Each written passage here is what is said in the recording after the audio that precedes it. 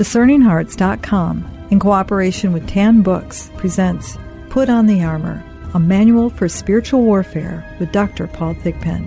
Dr. Thigpen is an internationally known speaker, best-selling author, and award-winning journalist who has published 43 books in a wide variety of genres and subjects, including The Rapture Trap, A Catholic Response to End Times Fever, and The Manual for Spiritual Warfare, the book on which this series is based. In 2008, Dr. Thigpen was appointed by the United States Conference of Catholic Bishops to their National Advisory Council. He has served the Church as a theologian, historian, apologist, evangelist, and catechist in a number of settings, speaking frequently in Catholic and secular media broadcasts and at conferences, seminars, parish missions, and scholarly gatherings. Put on the Armor, a manual for spiritual warfare with Dr. Paul Thigpen. I'm your host, Chris McGregor. Well, we've talked about the ordinary. We do need to touch upon the extraordinary demonic activity. Well, this is the kind of stuff that, the Hollywood likes to glorify. It's extraordinary in that it really isn't as common as just temptation, which is common to every man and woman and child. By extraordinary activity, we're talking about a destructive work that's more powerful and that manifests itself not only in our thought realm, but also in the physical realm. Most observers of demonic tactics agree that there's certain activities that occur. They often use different labels for them, and I allow for that in my book. I have a certain terminology. There are others who would use a different terminology. The kind of a whole series of levels of activity, each one a little more serious than the last, that kind of finds its worst form in possession, which is what most people in the world, when they think about demons, that's what they think about. But the first is called infestation. It's demonic activity that's connected to a particular location or an object. So if there's a house, for instance, that's infested, and people often think it's they'll call it ghost or something, but it's actually demonic activity. But folks, witnesses in an infested house may see physical objects moving on their own or seemingly on their own, levitating, flying through the air, disappearing and reappearing in other places. They may smell offensive odors, often like sulfur. They may hear noises they can't explain, like crashes or laughter or screaming. So when people talk about, a haunted house, often that's what we're talking about, something where there's a demonic association with that building or that location. The next level then is what I would call oppression. It describes demonic attacks on a victim's exterior life. So it may be influences on their bodily health, influences on their finances, on their work situation, on their family relations and other social relations. In some severe cases, it may even include physical assaults, invisible blows to the body, a push out of bed or downstairs, mysterious scratches appearing on the skin. I've seen all of these before. A number of saints throughout the ages have spoken about enduring this kind of thing. So St. Anthony of the Desert, St. Teresa of Avila, St. John Vianney, Padre Pio, St. Pio of Pietrelcina, a few of those. Next, then, would be obsession. That refers to a more severe and relentless form of the struggle in the victim's interior life. It's a wrestling with disturbing thoughts planted by the enemy, but to a degree, not just temptation. So it's an inner torment that can be suffered while you're awake or in nightmares, becomes so intense that the sufferer may seem to be going insane to themselves and to others. There may be visual and auditory hallucinations, persistent temptations to suicide. We have to note that symptoms like this may well have physical causes and mental causes rather than spiritual ones. That's why the Church is always careful and insists that those who experience these kinds of afflictions should first approach medical professionals for help instead of just concluding that they're under attack from evil spirits. But then the most serious is possession, the one that's most dangerous and most rare form of extraordinary demonic activity. It involves periodic episodes in which an evil spirit controls the body of the victim, though the victim is usually not aware of what's taking place during that control. And we have several accounts of that in the Gospels, as we've talked about before. So the demon-possessed person may engage in bizarre bodily contortions that would normally be impossible. The body may levitate or act with superhuman strength. The victim may groan, hiss, make animal sounds, and an alien voice may speak through the possessed person, sometimes without even the use of their vocal cords. Often they reveal knowledge of hidden things, or they talk in a language unknown to the victim's never studied. And at the same time, as in cases of infestation, often disturbing and even violent physical phenomena may take place in the victim's presence. And then finally, the victim of demon possession exhibits an extreme, sometimes violent, sense of revulsion to holy things, like the name of Mary and the name of Jesus, to the rites of the church, to a consecrated host, to sacred relics, to sacramentals such as holy water. So that would be the most serious thing. And I always like to make the point that a demon can never possess someone in the sense of owning that person, because all human beings, no matter what they've been through or what they've done, all human beings belong to God. They are his personal possession. But we speak of cases of demonic possession in which the enemy has basically become a usurper, occupying the human body that was created to be indwelt by the Holy Spirit instead. Now, one of the reasons why we are going over, again, this particular part of our conversation is to know the battle. And it doesn't necessarily mean that we're called to be the Navy SEALs that are called to go out there and engage okay, now we know what it is, so we're going to go out and deal with it. It's important, as you said, at certain levels that, yes, medical professionals absolutely have to be working in relationship with a person afflicted. In many cases now, Paul, isn't it true that in dioceses around the United States as well as around the world, that if there are those who feel that they are encountering this, that they can go to the chancery or maybe even to the local parish, and they will be able to work together to help bring that person once again to wholeness? Yes, and that's so important. I mean, if you're at the place where your sense is that it's beyond the ordinary and these other things, you find a priest that you're confident in and as you trust, and lay it before them. If you have to go to several priests, but go and give them a chance to help you figure out if it may be something else than what you're thinking. They can make references, refer you to medical professionals who can help you to kind of rule those things out, and the church won't allow you to go through something, a major exorcism, without having kind of ruled out the other things. But the church is there, resources are there to help you. Our Lord Jesus, who cast out demons very easily, has given his authority to them, and powers don't always come out with just a word, because they're complex situations that involve kind of healing that has to go on in the soul, and sometimes a renunciation of certain things before it can all happen. But completely, if you have a trained exorcist, they'll know what to do. So the church has that help, and go to the church for sure. Wow, I'm meeting more and more folks who, I hear there's this spiritual healer, and often it's someone who's not even of a Christian background, but some kind of new agey thing. You don't want to go that direction, because folks who don't have the authority that Christ gave to, leaders of his church, they can just get you into worse trouble than ever. Yeah, you can look at the scriptures for an example. The one that jumps in my mind is Saul.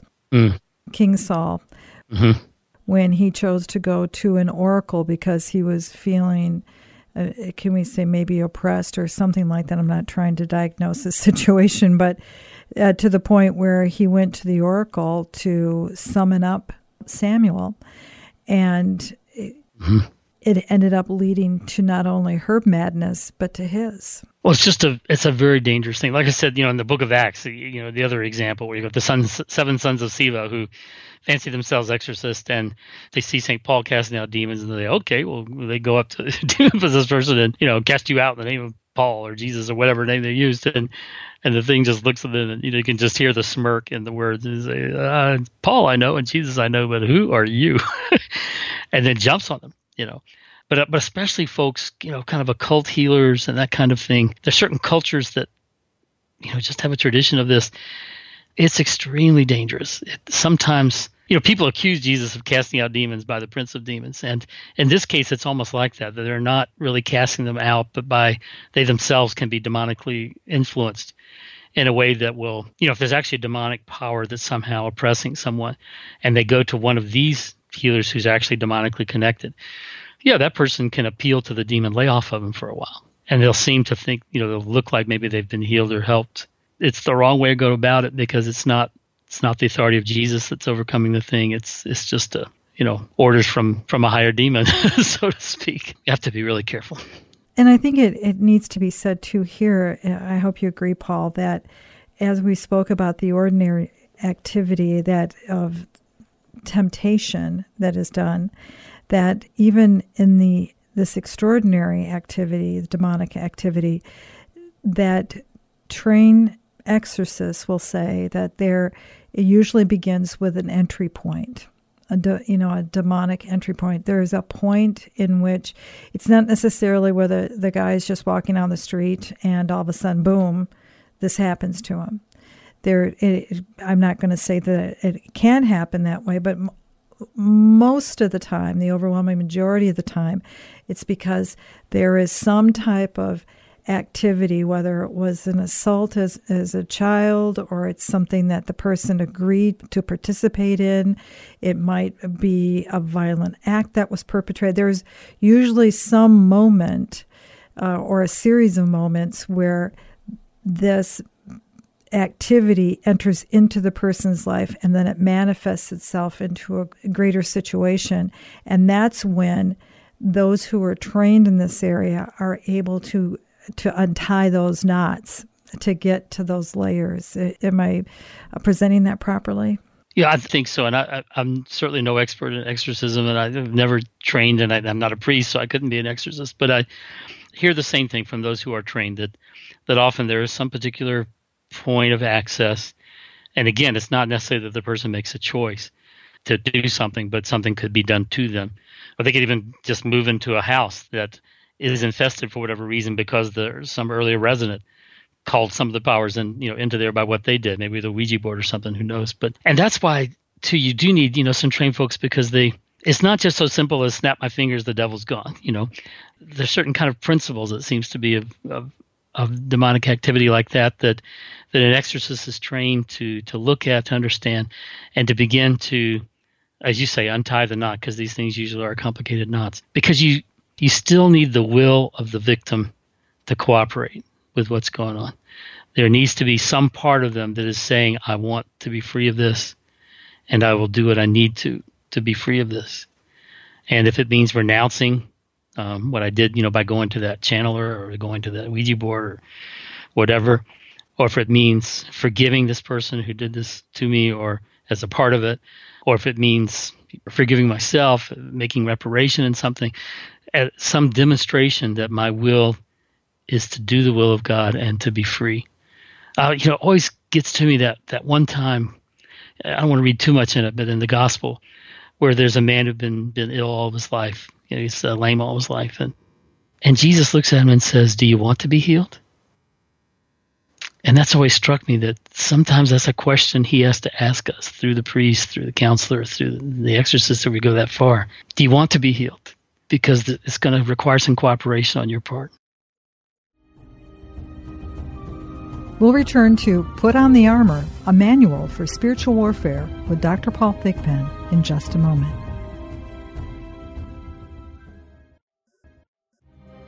Did you know that Discerning Hearts has a free app where you can find all your favorite Discerning Hearts programming? Father Timothy Gallagher, Dr. Anthony Lillis, Monsignor John Esseff, Deacon James Keating, Father Donald Haggerty, Mike Aquilina, Dr. Matthew Bunson, and so many more. They're all available on the free Discerning Hearts app. Over 3,000 spiritual formation programs and prayers, all available to you with no hidden fees or subscriptions. Did you also know that you can listen to Discerning Hearts programming wherever you download your favorite podcasts, like Apple Podcasts, Google Play, iHeartRadio, Spotify, even on Audible, as well as numerous other worldwide podcast streaming platforms. And did you know that Discerning Hearts also has a YouTube channel? Be sure to check out all these different places where you can find Discerning Hearts Catholic podcasts dedicated to those on the spiritual journey. The Memorare.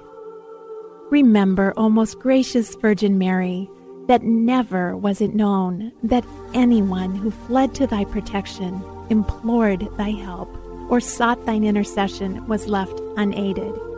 Inspired by this confidence, I fly to thee, O Virgin of Virgins, my Mother.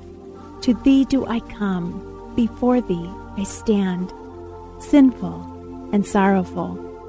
O Mother of the Word incarnate, despise not my petitions, but in thy mercy hear and answer me. Amen.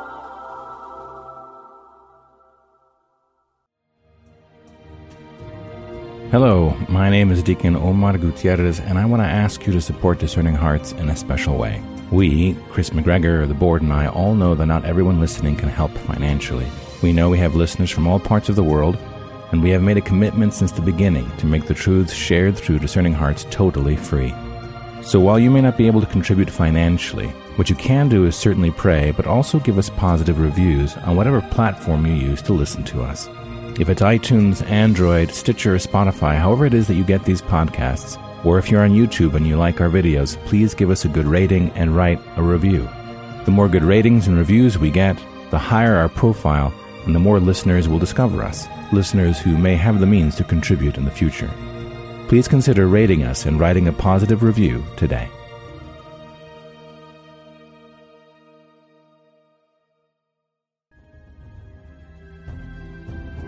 We now return to Put on the Armor, a manual for spiritual warfare with Dr. Paul Thigpen. When we go back to those who are trained, it essentially finds its roots in the fact that our Lord established a certain order. He established authority. So for the church, it is passed down through the bishops. And the bishops then, in this particular case, appoint priests who are trained and are the ones who have the authority to be able to vanquish and to be able to engage in. And it is not something that is necessarily a activity that all of us are called to be engaged in. And and that's the wisdom of God and the wisdom of the church. We're not all able to. We don't all have the minds for it. We don't all have the experience for it. There are a lot of us walking around with our own wounds that, if we were to try to do an exorcism, that would could make it very complicated if we had the same kind of problem and still struggling with it. I mean, there are all kinds of reasons why it's wise for the church to train and appoint people to do this, rather than any one of us just saying, well, okay, here's somebody who seems to have a problem with possession. I'm going to speak to that demon. It's just wise, because we really aren't all equipped for the worst kinds of battles. There's certain things we're equipped with. We've all got the name of Jesus. We've all got the scripture. We've got prayer. We've got the rosary. I've got in the book, I've got an entire rosary, all the reflections for all the mysteries of the rosary, specifically with spiritual warfare. Some wonderful prayers that we can pray. There's all kinds of stuff we can do, but there are certain things when you get to a certain point where you need the authority.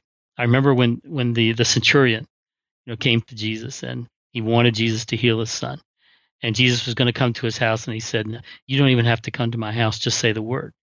And he said, "I too am a man under authority, and when I say go to this one, he goes, and when I say go to that one, he goes." What great faith! But he understood, as a soldier, he understood the issue of authority, that Jesus could do this, could heal and implicitly cast out demons too, not just because he was a good man or because people liked him, but because he had the authority of God.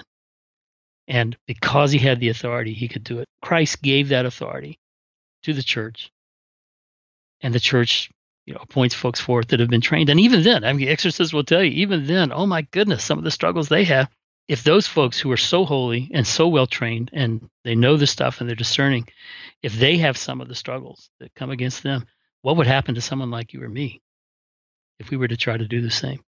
Well, it goes all the way back to the beauty of the virtue of humility. Mm-hmm. It is, I'm recalling the psalm, "Be still and know that I am God." Yes. Sometimes we just have to stop and be little and let him fight the battle.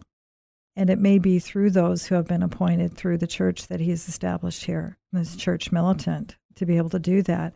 And the reason I emphasize that is because it can be very subtle trap that we can fall into if we think that, well, I have the words, I know what to say, I'm going to go out there and I'm going to do this for my friend down the street, or I'm going to engage in something, when we don't see that maybe, just maybe, the motivation for our behavior is spiritual pride.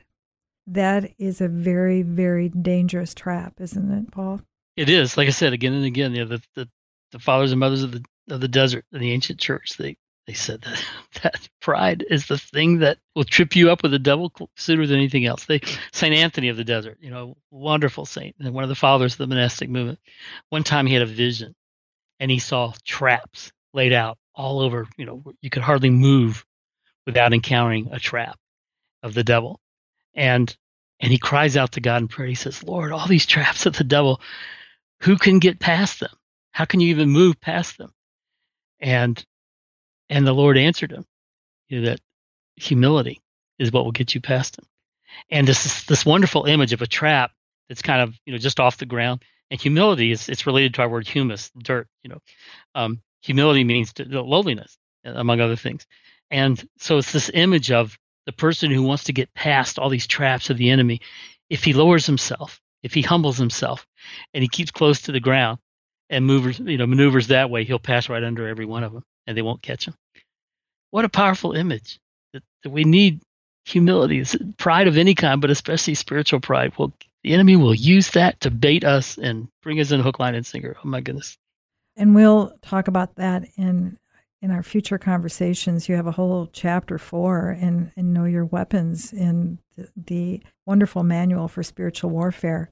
But we should mention, too, that in dealing with both the ordinary and extraordinary demonic activity, it doesn't always call for exorcism. There are things that Catholics can do to help them. And this is, incredibly positive. Those wonderful deliverance prayers that have been used as a remedy for many, many, many, many years, if not centuries, in the church. And the supreme deliverance prayer is actually Our Father, the Lord's Prayer. When he says, "Deliver us from evil," that could also be translated. The Greek there can be translated the evil one. It's the same words. So deliver us from the evil one. So he's showing us in the model prayer that that's something we should be praying and that we can pray.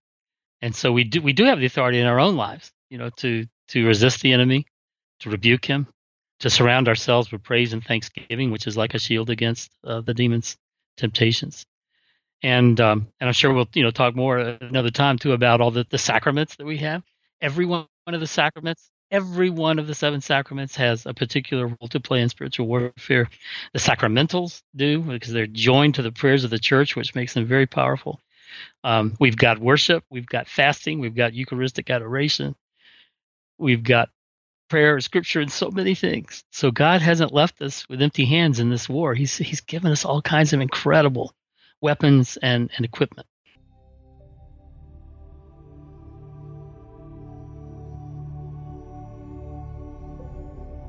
Scriptural prayers for deliverance, as found in the Manual for Spiritual Warfare.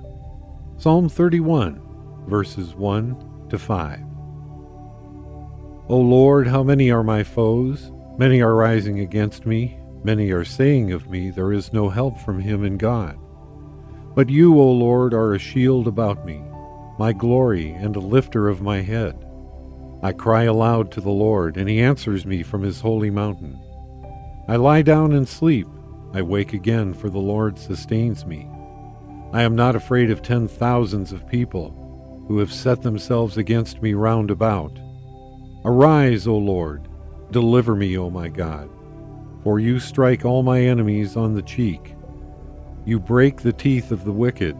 Deliverance belongs to the Lord, your blessing upon your people. In you, O Lord, I seek refuge. Let me never be put to shame. In your righteousness deliver me.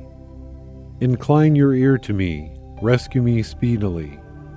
Be a rock of refuge for me, a strong fortress to save me. Yes, you are my rock and my fortress. For your name's sake lead me and guide me. Take me out of the net which is hidden for me, for you are my refuge. Into your hand I commit my spirit. You have redeemed me, O Lord, faithful God. I just can't emphasize the importance enough of the sacraments of the church. I've heard it said more often than not, just one good confession is better than 100 exorcisms. Yeah, yeah. There's such power in that. The Eucharist of St. John Chrysostom just writes so beautifully about that, and that it's a representation of the sacrifice of the cross. The moment Jesus said, Father, into your hands I commit my spirit, and his life was given up as that sacrifice for us, that was the devil's defeat. And then it was manifest even more in the resurrection, but that was the thing that overturned the works of the devil, that Christ came into the world to defeat the devil, the works of the devil. And so the demons hate it. I mean, first of all, they hate it because it's the presence of Christ, and they're terrified of it. But second, they hate it because it's putting rubbing their noses in the thing that defeated them, and the thing that overturned all their plans and humiliated them most. And so St. John Chrysostom says, think about that when you go to receive communion. Think about that, and that you have this Christ that they're terrified of. You've taken him into yourself now. And he has this beautiful image. He says, when you turn around and come back from the altar, you should see yourself as lions breathing fire. Wow. How powerful. The devil's got to run from that. There is one area as far as deliverance prayers, which, again, we're going to be talking more and more about those and all those different varied forms, and which are beautifully outlined in the Manual of Spiritual Warfare. But there is an important distinction about, particularly for lay people, there's two types of prayer. Ones that are directed, those that are asking God's protection from evil, and those that are spoken to demons. We need to understand the difference between those two and why one is very dangerous. Yeah, traditionally we speak of deprecative prayers. Those are the ones that seek to protect us from evil by invoking God's power. So, great example, scriptural example of that in the book of Jude, where he talks about how when St. Michael was disputing with the devil, he said, "The Lord rebuke you, Satan." He's basically, he's speaking to the devil, but even then, he's calling down God's power. So it's asking for God's power to help. But imperative prayers, spoken to demons, they issue a direct summons or an adjuration or a command to them. So if we're praying for ourselves, we can pray both kinds of a certain type. But we're never, the church is very clear, we're never to kind of get into this try to get into a dialogue with a demon. If something is speaking to us through the other, we don't demand, okay, tell me your name and how many of you are. That's something for the exorcist to do. But when we're praying for ourselves or for someone who is our responsibility, a member of our family, especially one of our children, then we can, as I understand it, we can pray that kind of imperative, Satan, be gone, resist you in the name of Jesus, and use his name.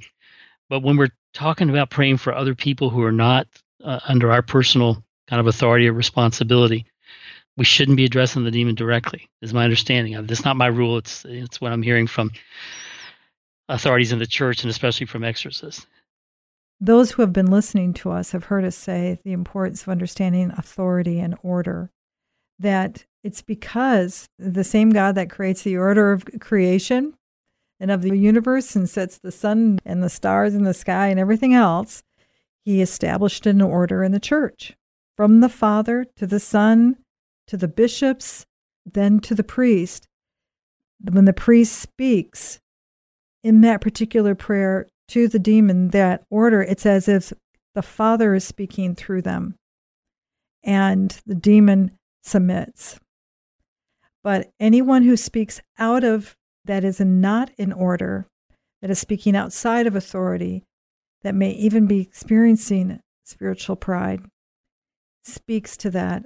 There is no recognition by the demonic, and if anything, that opens them up, the person who is saying those things, to a greater assault, because the authority is not there. It's authority is the critical issue there, and all priests can pray what are called minor exorcisms of certain kinds. There's even a manual of minor exorcisms they can use. So the priests have that authority, and then, as we said, but in very serious cases that may actually be possession or that kind of thing, even then it's limited to appointed exorcists. But for all the reasons we've mentioned already, it's the church doesn't just kind of throw the doors open and say, okay, anybody wants to do it can do it, because there's so many things involved that you have to have wisdom, you have to have discernment, You have to have the armor in place on yourself, so because the enemy will try to come after the person who's praying and find their weak spot. In so many ways, the responsibility has to go along with the authority. I love the way one of the priests said to me, Chad Ripperger, that the reason a priest has that authority in a sense is that the authority that's been given to him is to be a father, kind of for all the flock. So just as a father can pray prayers for his children of this sort, the priest can pray prayers for all of us of that sort, because it's kind of it's part of the authority of his fatherhood, and that's a beautiful way to look at it. Yeah, that's something I think is very important to bring forward, and you also have prayers in the Manual for Spiritual Warfare, is that in our households, in the domestic church, there is an authority given into those who are the heads of the household. Whether there's a father present, he's the head of the household. So there are prayers that are said, and even in the church offers blessings and prayers. And in the case that maybe a father is not present, the mother would assume that role. But again, it goes back to authority and order. And through that, the Holy Spirit works in helping to protect and to help us fight that battle. Someone has pointed out before that Satan's first attack on the human race was to attack a family. He attacked the married couple. He separated the wife from the husband, basically, and then used that relationship for the husband to fall as well. And that's always been a major part of his strategy, is to go after the family. John Paul II, he said, as the family goes, so goes the world. Well, we've talked about so much in this particular conversation, Paul, to understand, to know the battle. Any final thoughts? Well, I would say, again, not to be afraid. Even if someone should believe or sense or worry, that be anxious that maybe some of the extraordinary stuff is beginning to happen, make use of the resources that God gives us through the church and have hope in Him. He's greater than the devil. He won't allow anything to happen to you that He can't bring a greater good out of. At the risk of sounding self-serving, I would say, please read this manual, for spiritual warfare. Read other books too that can help you that way. Read especially the Scripture, and the more you can discern and understand, the better position you'll be in to resist the enemy's assault. The renewal of baptismal promises, as found in the Manual for Spiritual Warfare. O Lord my God, this day I renew my baptismal promises. I renounce sin so that I can live in freedom as a child of God. I renounce the snares of evil so that sin cannot enslave me. I renounce Satan and all his works and all his pomps. I take Jesus Christ for my deliverer and my champion, my model and my guide. I promise to serve him faithfully, whatever the cost, to the end of my life, so that I can share in his everlasting triumph. Amen.